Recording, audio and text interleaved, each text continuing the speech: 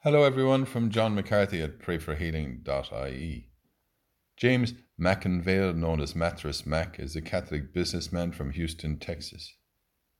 During the recent storms, he opened his furniture stores to people in need, providing accommodation to many hundreds and partnered with others to provide food for 1,000 people a day. Today's Gospel reading is from Matthew. We hear these words of Christ. Anyone who wants to be great among you must be your servant, and anyone who wants to be first among you must be your slave. Just as the Son of Man came not to be served, but to serve and to give his life as a ransom for many. Blessed be you, Lord, for your Spirit of life that dwells within us.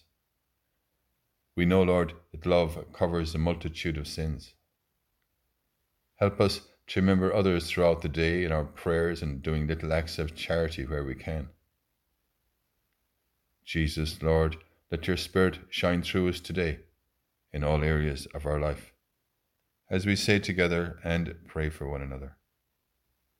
Hail Mary, full of grace, the Lord is with thee. Blessed art thou among women, and blessed is the fruit of thy womb, Jesus. Holy Mary, Mother of God, pray for us sinners, now and at the hour of our death. Amen.